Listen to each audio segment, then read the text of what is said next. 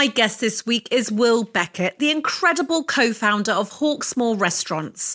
I can't tell you how much I enjoyed talking to Will about everything from his childhood growing up in a self-confessed foodie family to building one of the country's most iconic steak restaurants. In a time where eating out feels like a privilege more than ever, I adored hearing Will's deep love and connection with the brand he has painstakingly built. Passionate and brilliantly funny in recounting his entrepreneurial journey with several failed restaurants under his belt before embarking on Hawksmoor.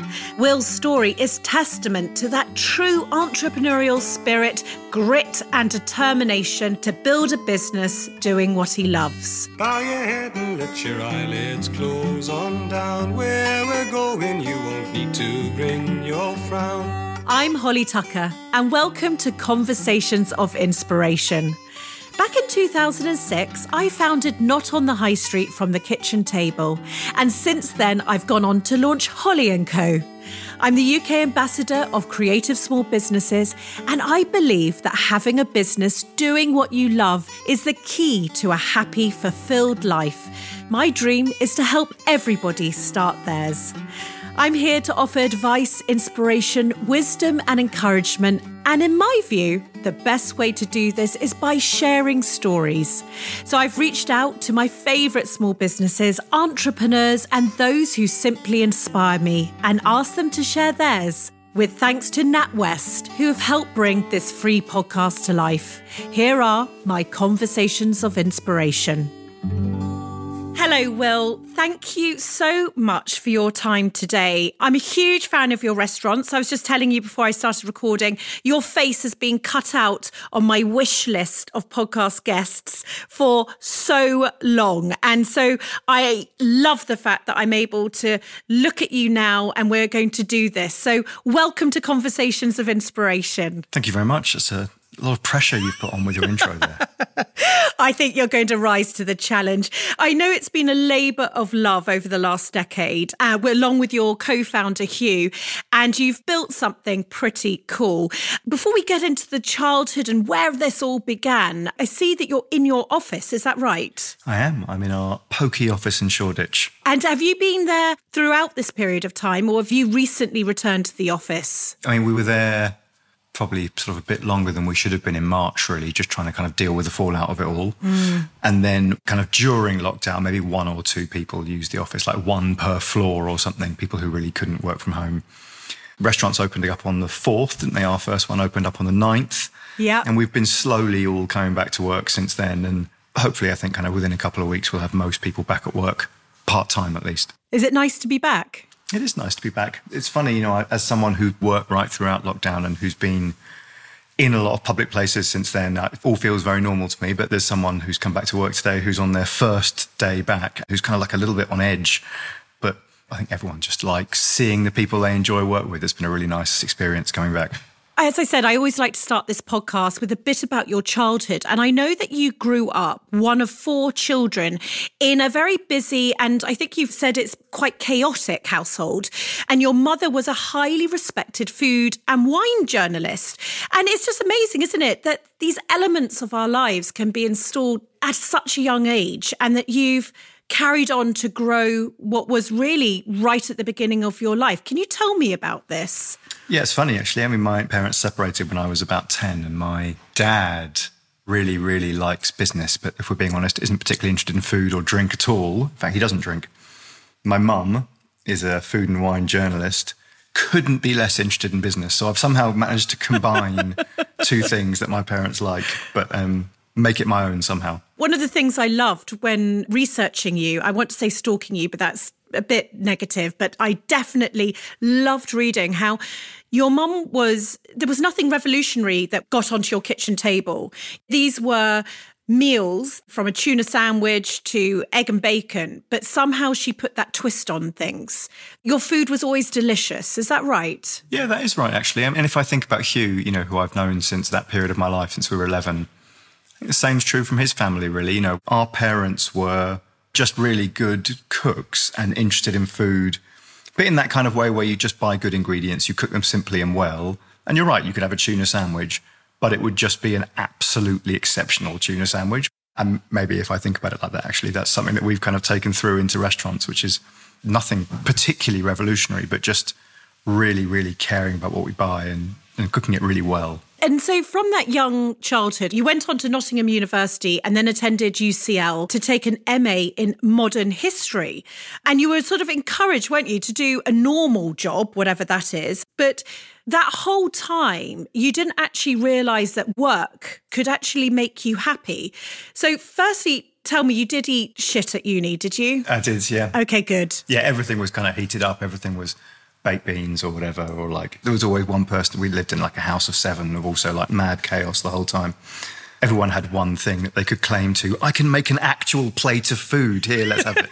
Whereas Hugh, I think, Hugh's always been able to cook and he's been great at that. But you're right. I mean, I had this kind of weird thing where at school and then at university, I really just did what I was interested in, what kind of made me happy. And not quite often, actually, my dad in particular would say, I really just think you're picking completely the wrong subjects. I did Russian at university. It's not going to do you any good reading Russian and trying to get a job afterwards.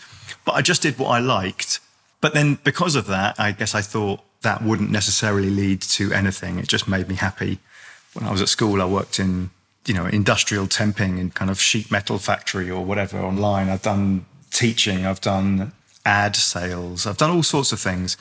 But always really because I kind of mistakenly in the end assumed work is what you do to earn money, but it is almost by definition not pleasant. And the rest of your life is the stuff that you do to just be happy. And that was definitely kind of a view of mine growing up. But then one day your childhood friend Hugh approached you and asked if you might be interested in starting a restaurant with him.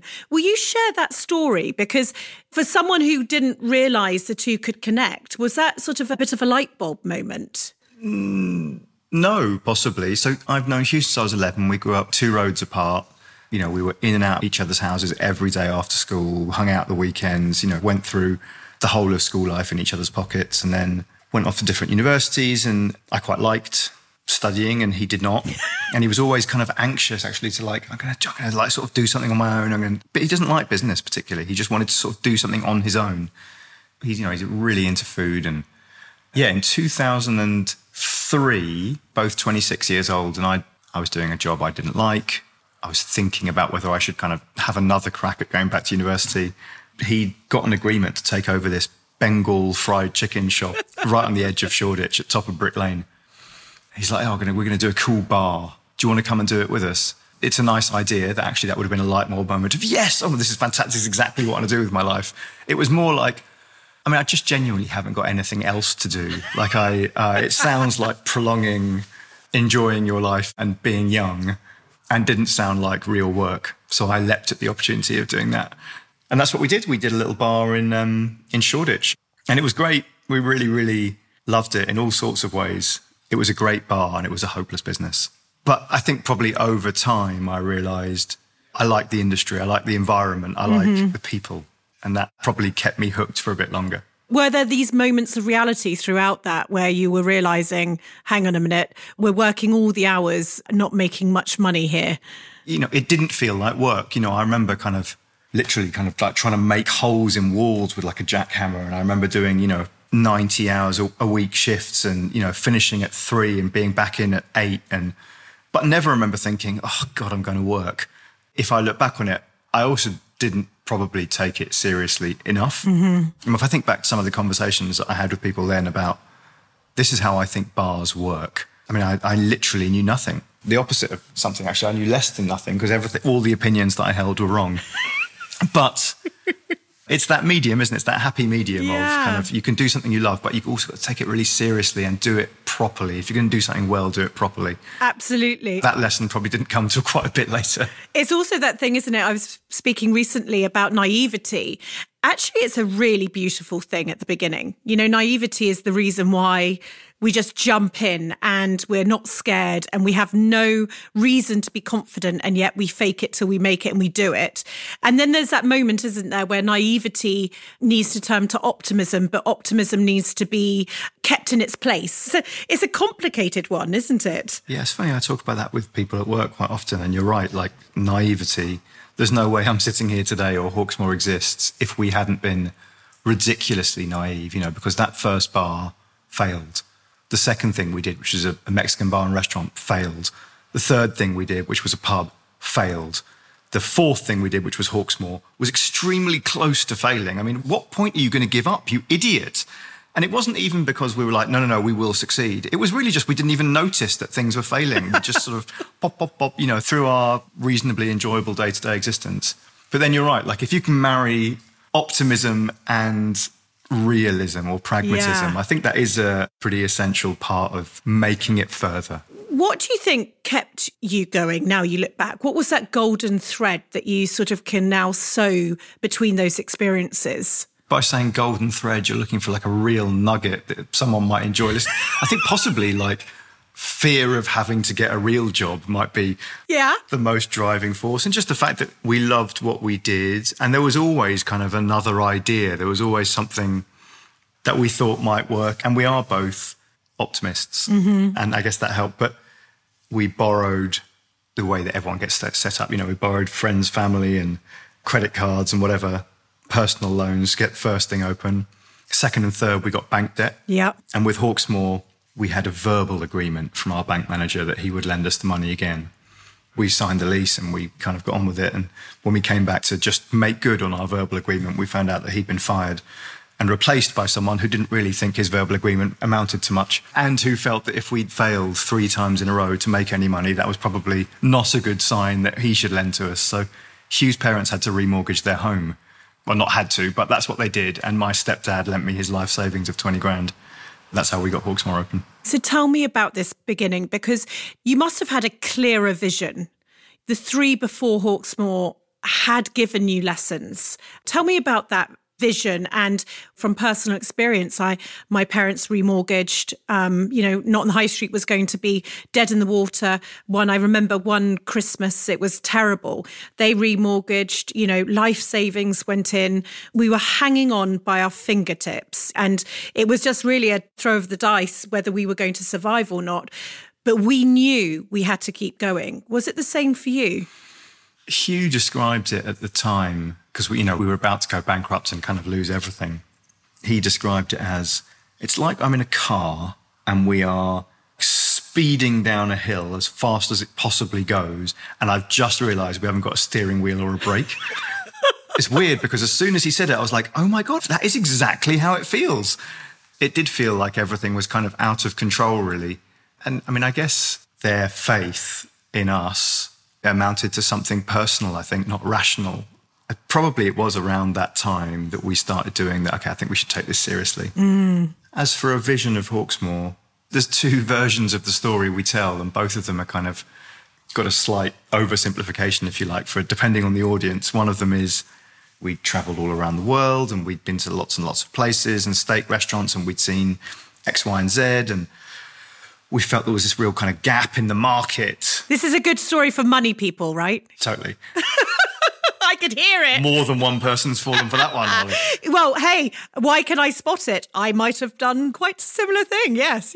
Okay, nice. The gap in the market lie. Yeah. And, we just felt that we could do something great and British here in Britain. That felt like that was the gap. And then the other one is we bought this Turkish restaurant on Commercial Street, which was all we could afford. And because we couldn't get a loan, we didn't have any money left, and it had a grill. So we thought, let's just keep the grill. And then suddenly you get a steak restaurant. So, that both of those things have some element of truth in them.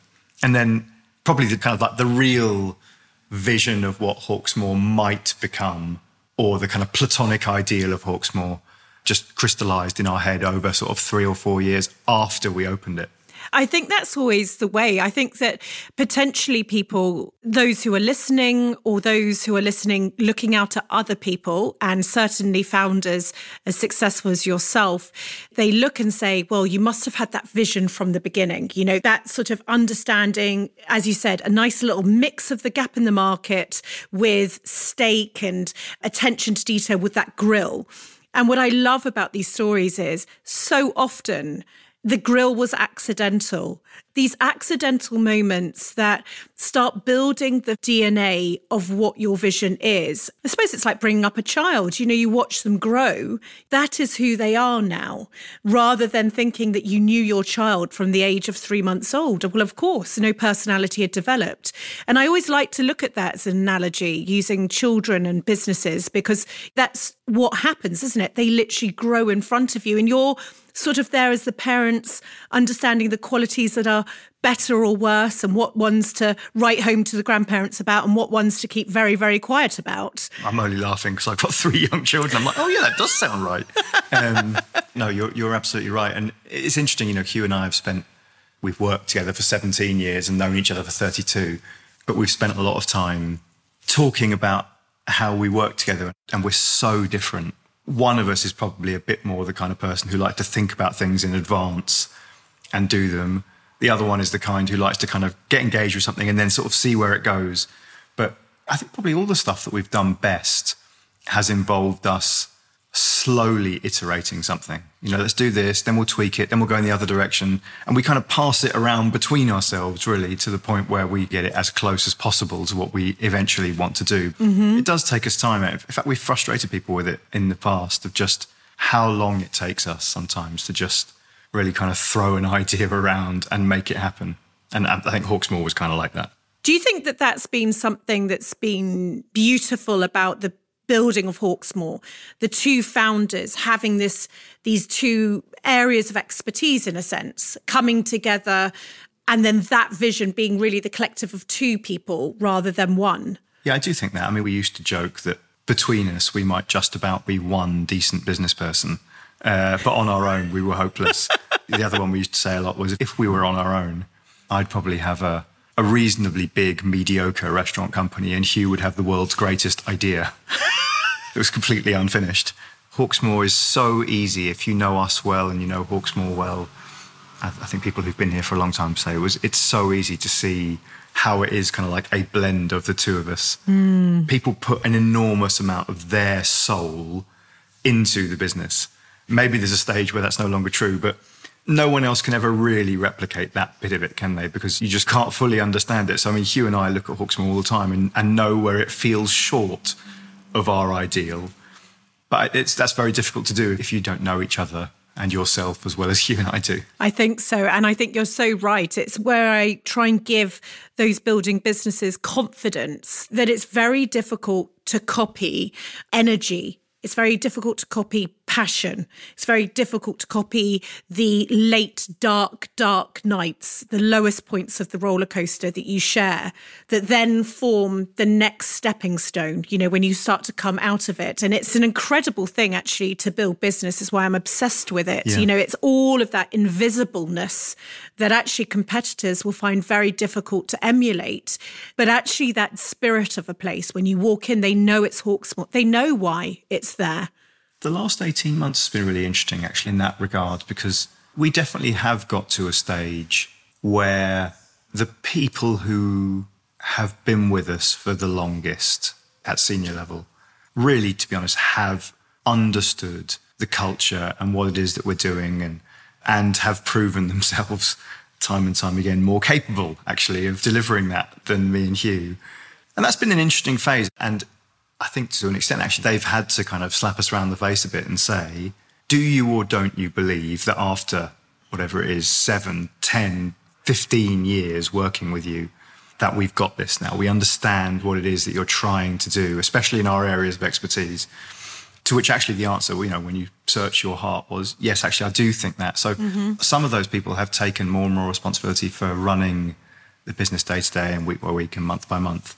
But going back to what you said about the kind of the dark, sleepless nights, when March happened and everything kind of turned to shit in almost no time at all, that was a moment, actually, of just like, oh, okay, I kind of feel like I'm needed. Yeah, I need all of that on my shoulders, really. Like, I'll do I think they probably all say they had some sleepless nights as well. But yeah, the going through the wall first a little bit felt relevant to me anyway at the time. Maybe they experienced it differently, but it was difficult.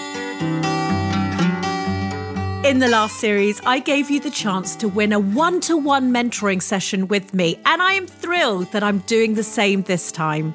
Plus, there'll be 10 opportunities to win specially tailored business mentoring sessions from the NatWest Entrepreneurship Managers. This team have coached tens of thousands of startups and business owners across the country, so they know their stuff. To be in with a chance to win, all you need to do is sign up to the NatWest Business Builder using our code.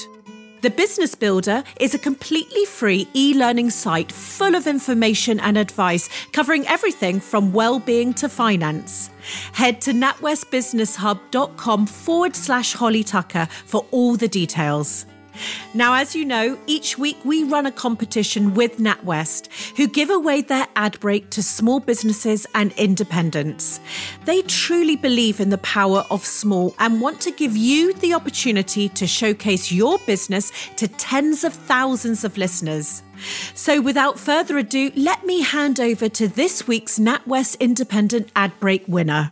Hi, we're Flory and Jason, the founders of Gloriously Good. We handcraft aromatherapy products for the mind, body and home.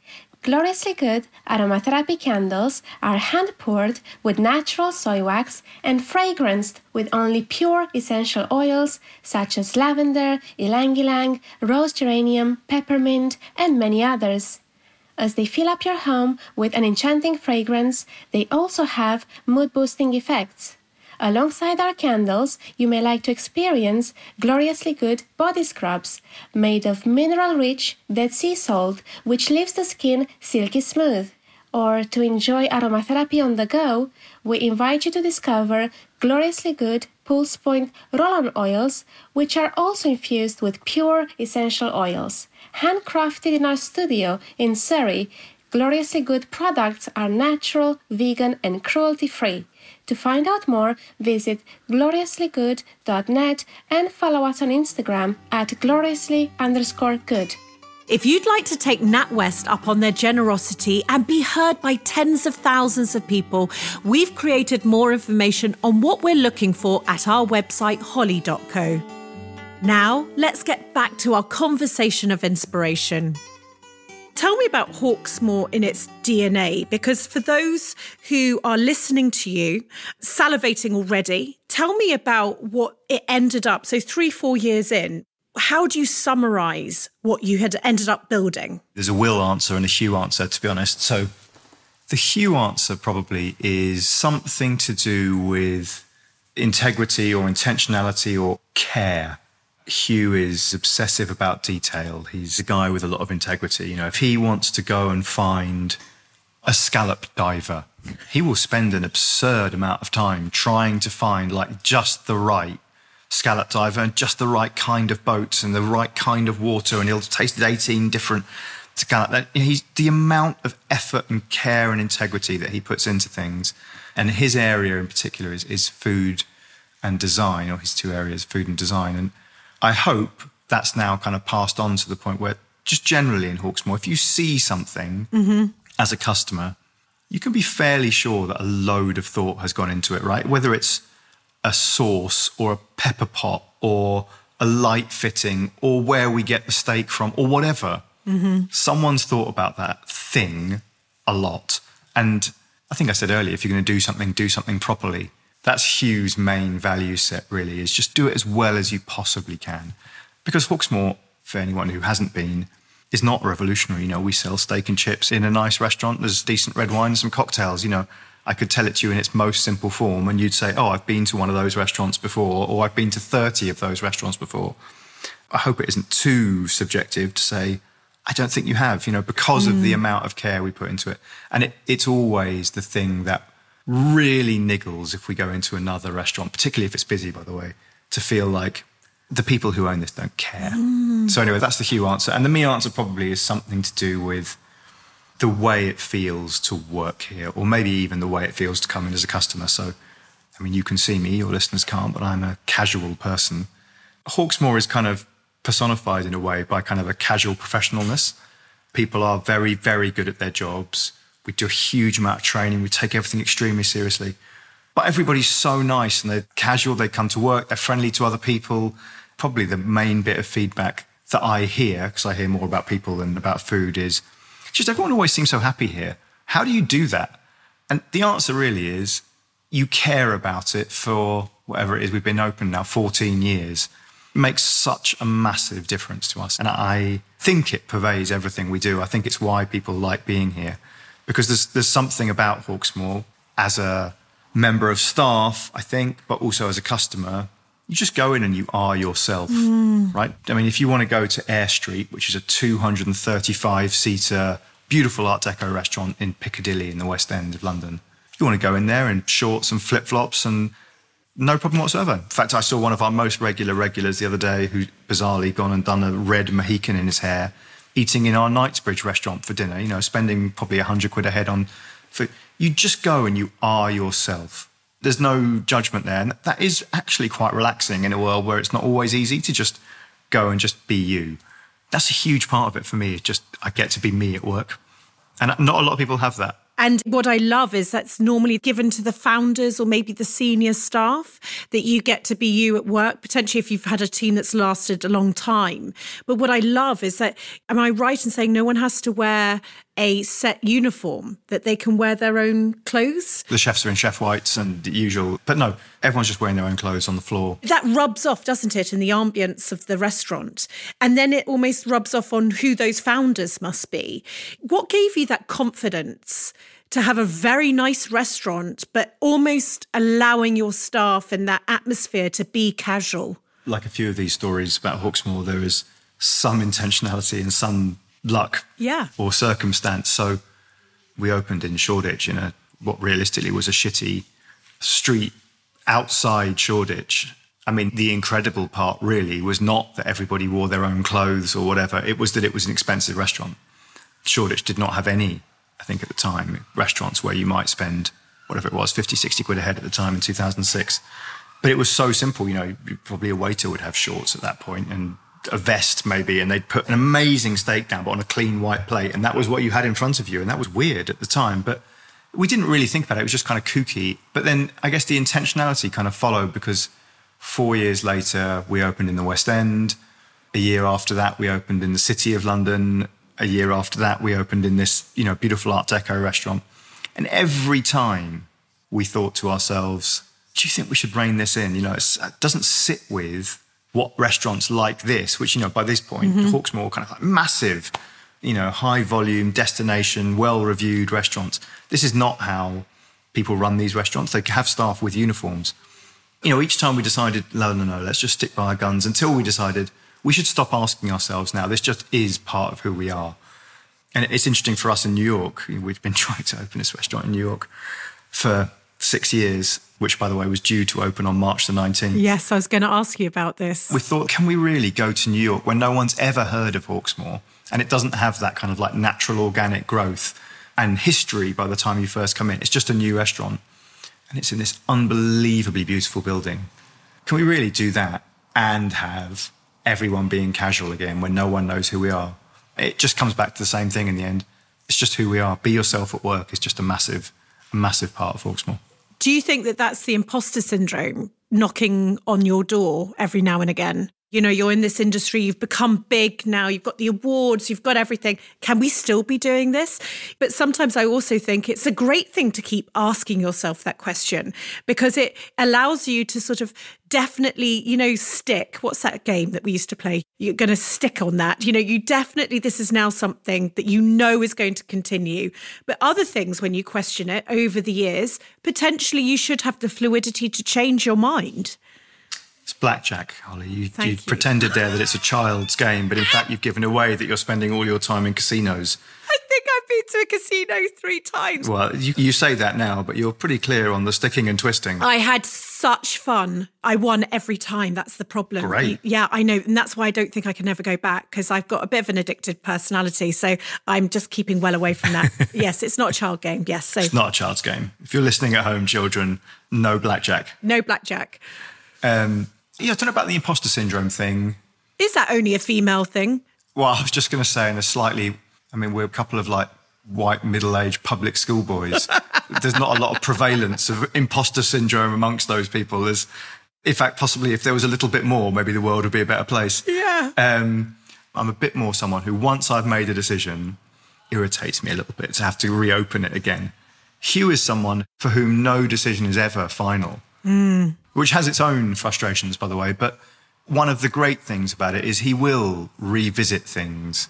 And, over the course of Hawksmoor period, although an example doesn't leap to mind at the moment, but there have been lots of examples where something that kind of was tipping into being perceived wisdom just gets dropped. The way that we've dealt with that in the end is we've spent quite a bit of time saying at Hawksmoor, almost anything should be able to change. Like, it's not essential to who we are, but there's a small number of things that should never change ever. And that being yourself at work is one of them. One of your core values then, the things that, I always talk about this, as founders, these are the things that are written in stone. For anyone carrying on the brand, there are elements, aren't there? I wanted to touch on passion. And when you've been doing this for quite a long time now, you've sort of realised that you can be happy at work. You've realised it so much that you now want all your staff to be happy at work. What do you think has kept you going? You've got an established business, you want to expand it, you have expanded it. But what do you think are those moments that get you out of bed? Is it passion? Is it obsession over doing better? Is it continuing to build? Do you still have that entrepreneurial sort of energy around you? Yeah, it's a really good question, because I don't know, it's funny as you say the words, although maybe I'm wrong, but instinctively kind of, passion, obsession and entrepreneurial energy don't feel like me. Happy does. I wake up and on a Monday morning and I'm happy. I like the idea of going to work. My wife will tell you that I feel happy when holidays finish and we go back to work. And I think if that stopped, I would find it quite difficult, I think, to be someone who is working without feeling happy. So that's one.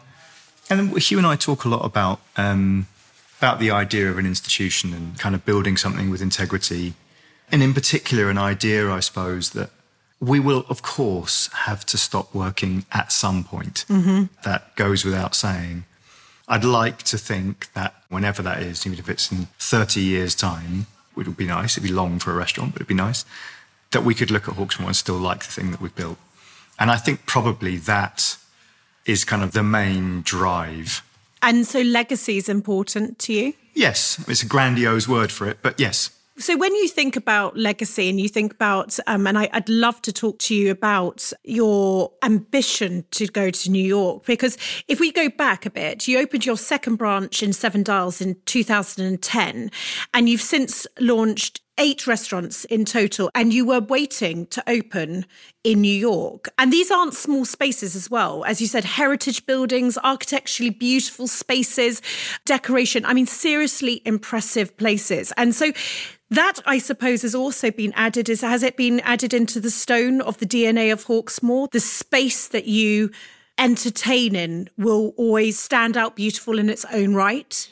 Yes, if we carved the values in stone, I don't think beautiful spaces would be one of them. But, I mean, it's less a value set, isn't it, than just an aesthetic? I think, yes, we try to make sure that Hawksmoor buildings are beautiful, but also that they feel like they've been there for a while. Our favourite ever bit of feedback, negative feedback about the interiors, was when we opened Guildhall in the city. And someone came in and they really liked Seven Dials, and they said, I loved Seven Dials so much, I really wanted to come here, but I don't think I'll come again because having seen Seven Dials, I'm really disappointed you haven't done anything to the building. You've obviously put some tables and chairs in, but it feels like you could have put a bit more effort in. And I didn't, but I thought I could have shown them the Google Maps Street View image at the time, because on Google Maps, which was, 6 months or 12 months out of date, there was just the facade of a building. It didn't even have any walls. We'd literally put the whole thing together to make it kind of look Edwardian, I suppose.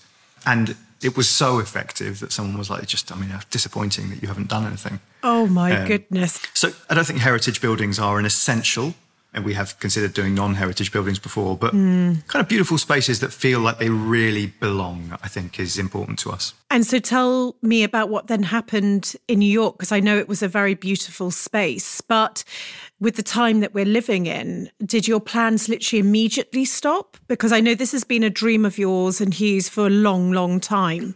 It has. there is a Hawksmoor in New York with a sign outside it with full bottles on the shelves, with some staff still on the payroll, kind of linger around in New York. I spoke to one of them this morning. And it's ready. It's ready to go. In fact, it's so ready to go that we did the first, not the soft launch, but we did the kind of the staff, friends and family service on the 12th of March. And we shut it all down on the 13th. Oh, my goodness. And it's been there since. And I mean, indoor dining doesn't exist yet in New York. Again, you can eat outdoors, but not indoors. And we're recording this in September. There's no sign of indoor dining being allowed yet. You can't imagine it's happening between October and November. So really, the truth is it will have to open next year now. But I feel committed to the idea that it will one day open. Was it just essential decisions? I mean, of course, because you can have indoor dining, but this period of time, I know you've had to make very difficult decisions. So many brands have, and just recently been out and, I went out for the first time, and it was a real, until you do it, you don't realise, there are a lot of things that are different out there. What have you felt that this time has given you in terms of difficult decisions that have had to be made? How have you navigated this? And are you going to take some things out of it that will stay with you longer term? It's interesting hearing you say how a lot has changed, because you're right. And we've had that conversation that I hinted at before, actually. We've kind of talked about what can change and what can't change. What should stay the same. And actually, if you'd gone out to a Hawksmoor, I think probably one of the things that you would have felt was, it feels normal. Yeah. In fact, it feels normal amongst a sea of things that feel abnormal. And to a very small minority of people, that has been very difficult to come to terms with, it feeling normal. Especially when, there are other places doing a whole kind of theatre of safety, going well beyond guidance to kind of signal safe. And we're not really. We're doing exactly the guidance, doing it very well. In fact, we're a government case study for it. But we are trying extremely hard to make it feel normal. And, if you'd said this to me pre-COVID, I'd have been devastated. But the most positive feedback we get probably is the word normal. Your restaurant feels normal. Thank you. And to me, that means a huge amount. A load of people have kind of guessed here, really, what do people want? And our guess was they just want to feel like things are back to normal again, even if it's just for a couple of hours, and forget the stuff that's happening outside. And I mean, things will change at Hawksmoor. We've got 7 restaurants open out of 8. Only 2 of them are open for any lunch services, Monday to Friday at the moment. There's all sorts of things. Our menus are simpler, but if anything, I think we sort of sat down and felt loads of people in the restaurant industry are changing their companies now. Lots of them are getting smaller, but they're changing some fairly fundamental things. We don't feel that. We feel like it was a really nice moment in a way, because it's framed the question, are you sure that this is what you want your company to be? Because it doesn't have to be. You can do anything you want, really. Yes. And we've come back with the answer. We already had the thing that we really wanted it to be. We want to kind of double down on Hawksmoor-ness. So, I think, if anything, it's made us more committed to the culture at Hawksmoor, more committed to the way we think about restaurants, and more committed to this industry. So I think probably the more interesting part is having thought how little should change. I love that. From the stuff that really matters. I love that. As you said, you had the permission, in a sense, didn't you, from anybody, suppliers, customers, to totally change, Absolutely. And they would have forgiven you or accepted it. But actually you got to, when else did we get that moment to actually say, do I actually love you? Really? Because I could just walk away or change this or do that, swap you out. Yeah. But you said, yes, I do. And tell me about then your suppliers during this period of time. Because I know for Hawksmoor, your suppliers are hugely important. I mean, you just told that story about Hugh and loving food, but not cooking. I didn't even know that these things were a thing. But tell me about your suppliers during this period of time, because that is what has been unbelievable, hasn't it, for the restaurant industry? It's not necessarily just been the restaurants, but it's been those that have been supporting you over the years. And how are they going to keep surviving? Yeah, I mean, I think it's worked as I believe it should have done, which is that really it's a two-way adult, really positive kind of relationship that we have with our suppliers. You know, we got in touch with them immediately. It's not like our plight was news to them, but kind of we opened up a conversation where we haven't been able to pay. And there have been moments where we haven't been able to pay and when we didn't access any of the kind of government loans and stuff. They were understanding and they gave us some time. We were clear and we talked to them and whatever. When we were able to pay, we made sure that we did as quickly as we could to make sure that they survived. And obviously we've survived, and I'm hopeful that will continue to be the case, confident. But with very few exceptions, they've all survived as well. So we have kind of come through it together. And I think, again, it just gives you a renewed commitment, doesn't it, to the people that you've worked with when you go through this kind of stuff together. You know, I think Hawksmoor is like that. It's more than just, you sell me something, I'll buy it, and then that's it. I think there is a sense of going through this stuff together and they're us feeling some pride that they are our suppliers and them feeling some pride that we are their customers. Year, together with our friends at 3, we're working to make business dreams come true. Share your aspirations on social using the hashtag Holly&Co Dreamer. And who knows what will come true. With the 3 Means business plan, I love that you can get up to £500 of benefits from their specialist partners to help give your business a helping hand. Whether you need support with accounting or building a new website, 3 have got you covered. Now here's a short story about those that dreamt big and flew. A pioneer of the UK fashion industry for 5 decades for her free-spirited take on colour and pattern, Dame Zandra Rhodes is one of the most iconic and recognisable fashion designers in the UK. But there was this burning drive and passion within her right from the start.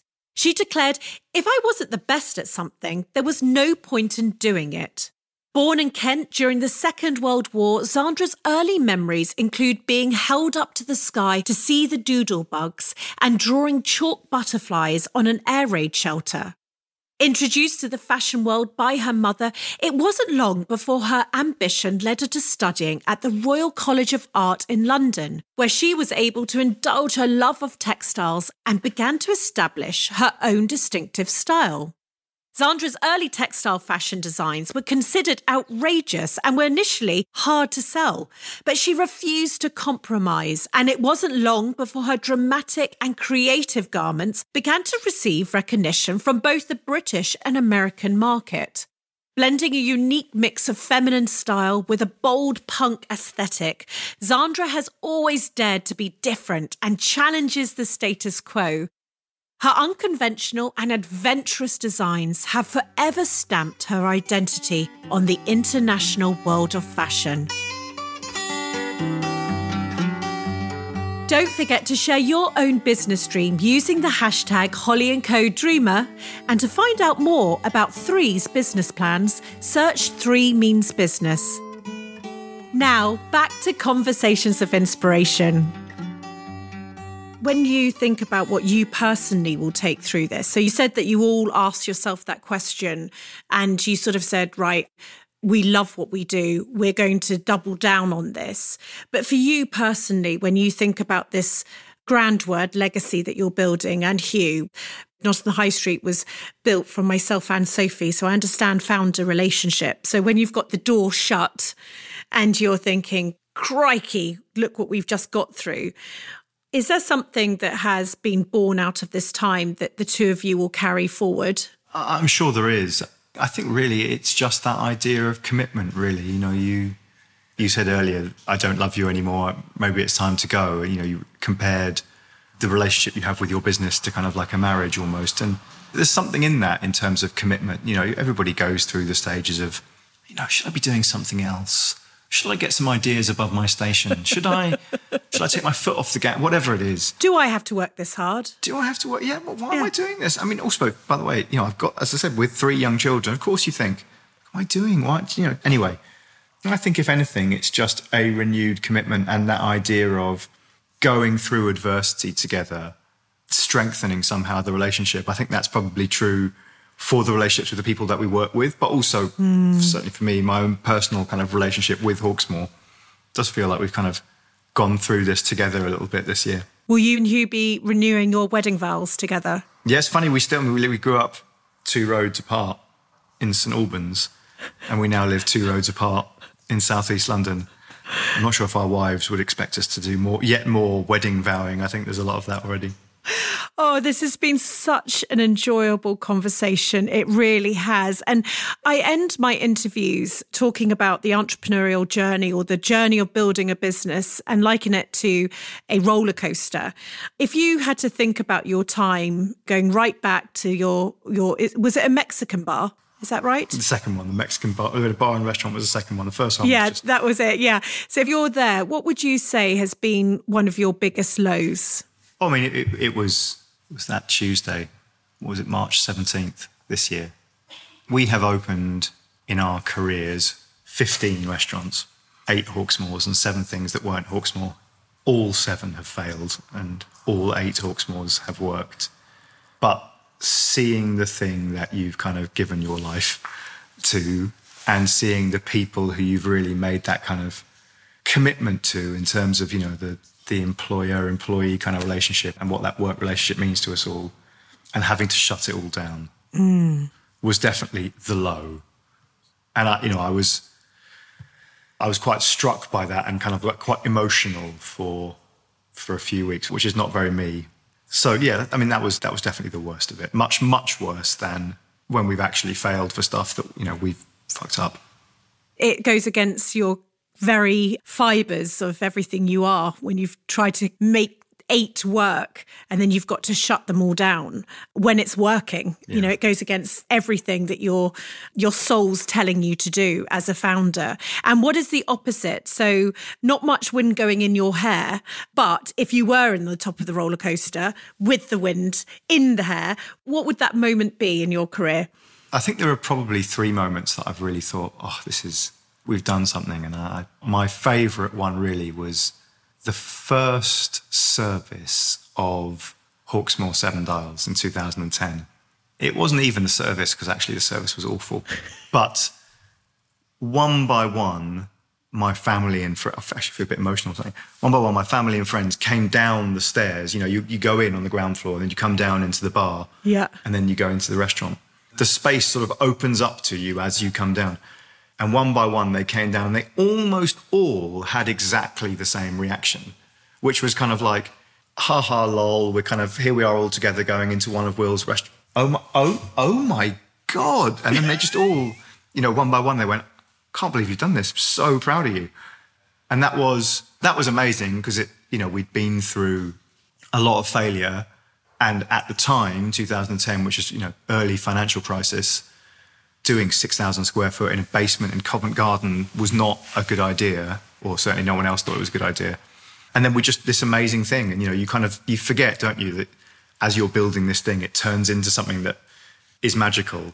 And that was just like a moment, and that was probably my favourite ever moment. The way you just described that, I can literally picture they were bursting with pride for you. They were bursting. They got it. They understood it. And it was nice because neither my family or my friends, we don't really talk to each other about work at all, neither mine nor theirs. So it's not really a part of our lives together. They do what they do, I do what I do, and then much more interesting is what we all do together as friends. But that was just one moment, and it was really lovely. Oh, this has just been such a lovely, lovely time getting to know you. It's been an absolute privilege, and certainly hearing you describe this period of time which has affected your industry as much as many, but mostly that, you had 8 restaurants that you were closing down. I can only imagine what it was like. And I'm so happy to hear that you are fully opening up and you're back at work and you're getting to do what you do best. I love the ethos of your brand, the good it does. And I cannot wait to go out in one of your restaurants soon. But it's that time now that I'm going to hand over to you, Will. And I know you've prepared a letter to your younger self. And yes, it's just been a real privilege. Thank you. You're welcome. And thank you very much for having me. And apologies in advance if the letter is either repetitive of stuff that we've said or a bit emotion. I'm not sure if I meant it to be that. Do you want me to just read it? I would love you to read it. Yes, please. Thank you. So, yeah, a letter to a young Will. Writing this is odd. I'm writing to a person who has no idea what the future holds and no real interest. I'm also writing to a young man who's flawed. You're a nice guy, you like learning, but you're pretty lazy and seem to find it pretty difficult to commit to things or think too seriously about the future. If we're being honest, you probably don't think about other people as much as you should. So where's that going to end up for you? That's the odd thing about this letter. It all ends pretty well. I've got a business I'm proud of, a few hundred people who work here, lovely wife, 3 great kids. I'm obviously still flawed. Some of those flaws are the same and some of them are different. But I'm happy, and you can't really ask for more than happy. Of course, none of this is definite for you. For you, the future's unknown, and it may not turn out that way. The truth they don't seem to tell you at school, or when your parents are giving you advice, is how much of your life is based on luck. In my life, I've had lots of good luck, which has helped me out in many ways, and I've had some bad, and I hope each time that's happened, I've learned something from it. You've already had plenty of both.